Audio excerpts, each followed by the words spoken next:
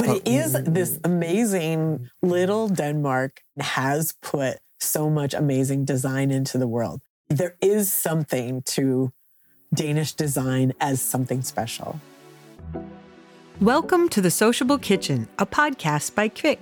I'm Julie Broberg.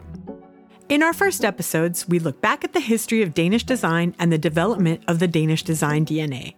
And now it's time to turn to the question of what Danish design can do, and more importantly, what it's good at. We started off asking designer Nikolaj Duva from Says Who. He's the one who designed our popular green umber kitchen. He's trained as an industrial designer, which is a bit different path than the big names of Danish design, who often were craftsmen or architects first. What do you think that being an industrial designer, does that give you something else in it than if you had been classically trained as like a furniture designer from the beginning? Personally, for me, I think the industrial design approach was just a natural stepping stone for me to enter this career because I guess to some extent I'm logically wired. So that made a lot of sense. And the whole idea of, researching, understanding, looking into a particular problem from sort of a structured approach and crystallizing like findings, insights, something that would surprise you, that would be a problem to solve, basically.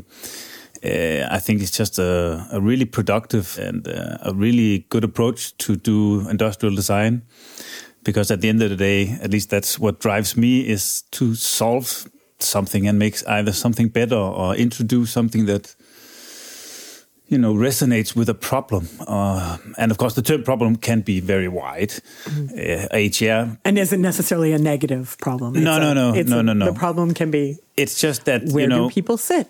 Exactly. Like the chair's been there forever, right? And it still has four legs and it has a seat and it has a back. And there's not per se a problem, but there's still an evolution going on that you need to be mindful of. So maybe the scale or the optics of solving something that is maybe aesthetically more problem-based rather than maybe a classic, real problem-based process where you might have to solve, let's say, for somebody that's disabled.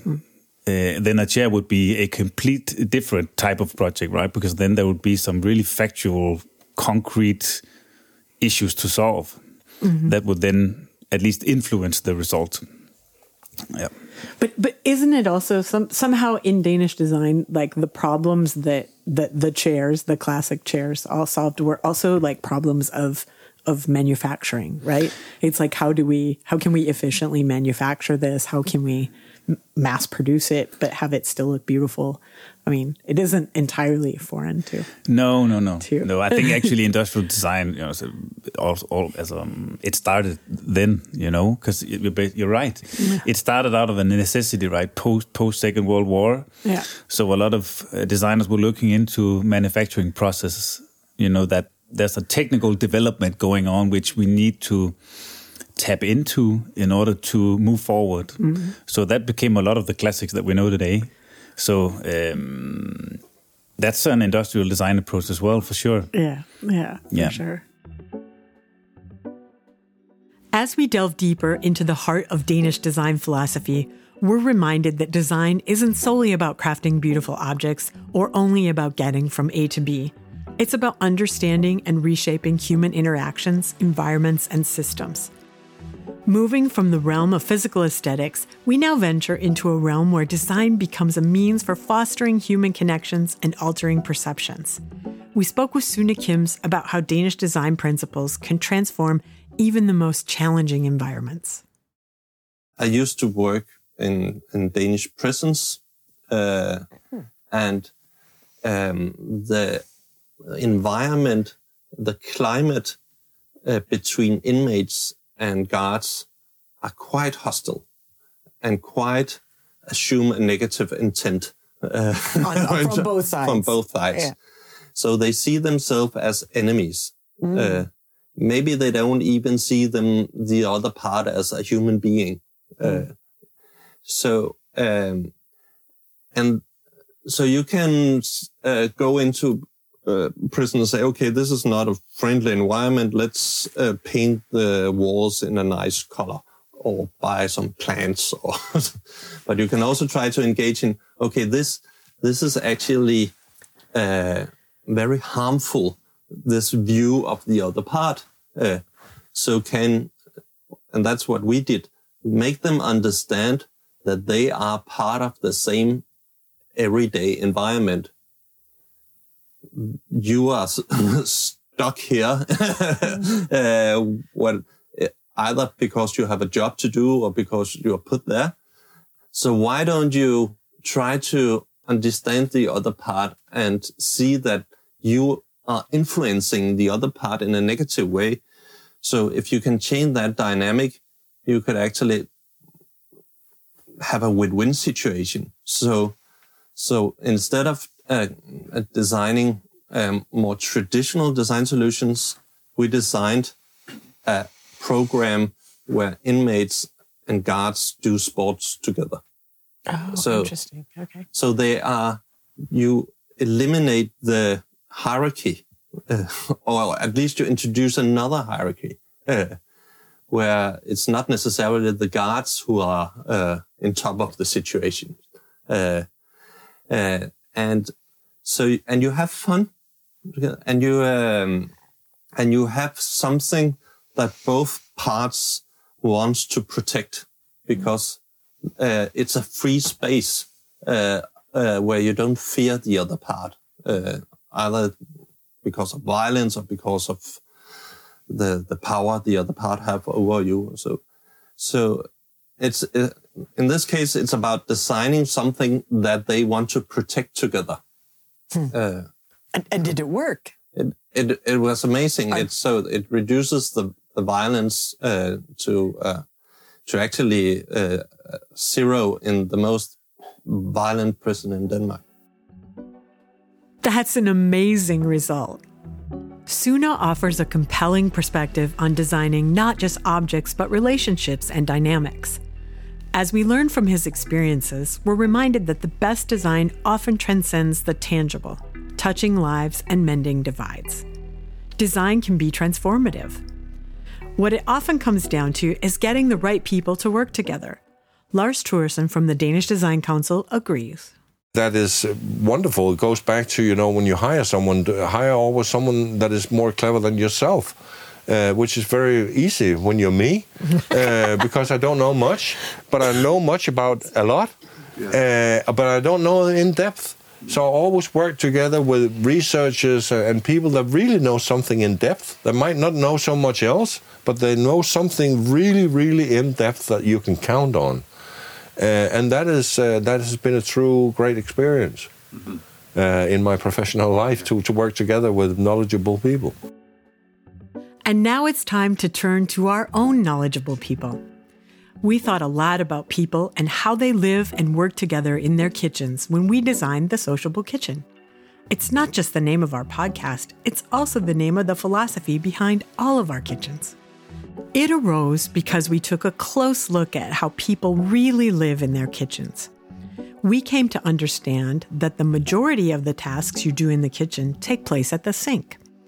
So it's important that the sink faces the room so that the person working at the sink can be part of the conversations that are happening in the room.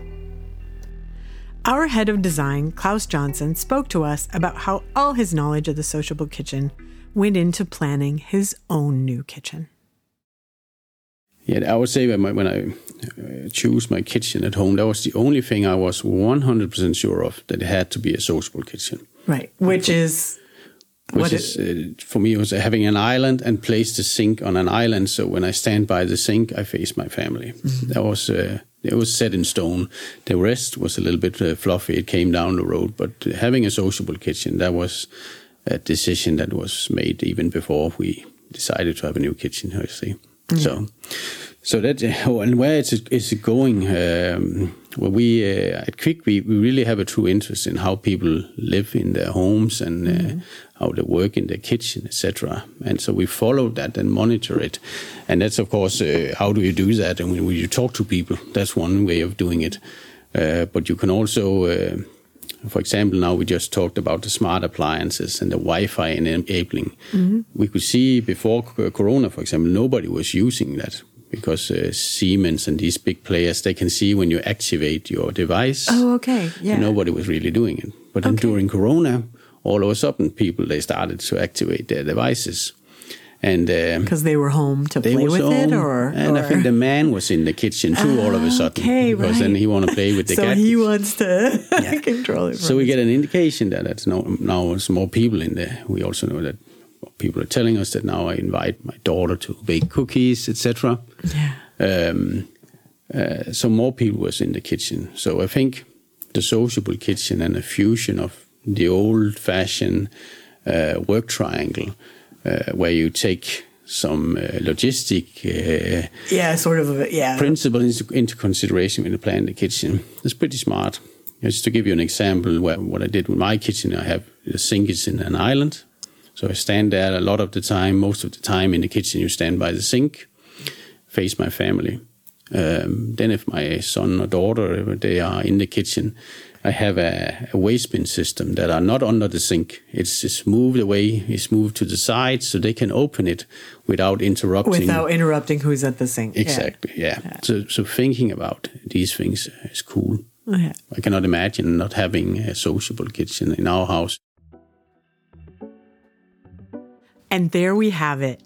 Today's episode delved into the very essence of the philosophy of Danish design, showcasing its versatility, adaptability, and holistic approach. We began by immersing ourselves in Nikolaj's insightful view on approaches to design, the evolution of chair design, and the essence of Danish design in today's rapidly evolving aesthetic landscape. Sune enlightened us about his venture into designing relationships and dynamics in Danish prisons, offering a profound perspective on how the essence of Danish design can mend divides and reduce violence. Then Lars enlightened us about the value of collaboration and knowledge. His approach of always working with people who bring depth of knowledge to the table underscores the collaborative spirit of the design industry in Denmark. And lastly, Klaus took us on a journey of what it truly means to design kitchens that are sociable. At the heart of the sociable kitchen philosophy lies the idea that a kitchen should be more than just a place for cooking. It should foster connection and conversation. Klaus's passion for creating spaces that promote connection gave us a window into the depths of the Danish design thinking at play in our kitchens. And as we learned, the ripple effect of such design philosophy has been far-reaching, revolutionizing the way we perceive and utilize our living spaces. In essence, today's episode was a masterclass in the profound impact of thoughtful design, whether it's in the cells of a prison or the heart of our homes, the kitchen. Danish design isn't just about aesthetics, it's a way of thinking, living, and interacting. As we've learned, when done right, it can transform spaces, perceptions, and lives. In our next episode, we're going to delve into how Danish design is perfectly suited to co-creation. If you haven't hit subscribe, please do so now. And if you like what you've heard, please rate and review us on Apple Podcasts or the podcast platform of your choice. Thank you so much for listening. Stay inspired and keep those great conversations flowing. I'd like to leave you with a recommendation for another podcast to listen to.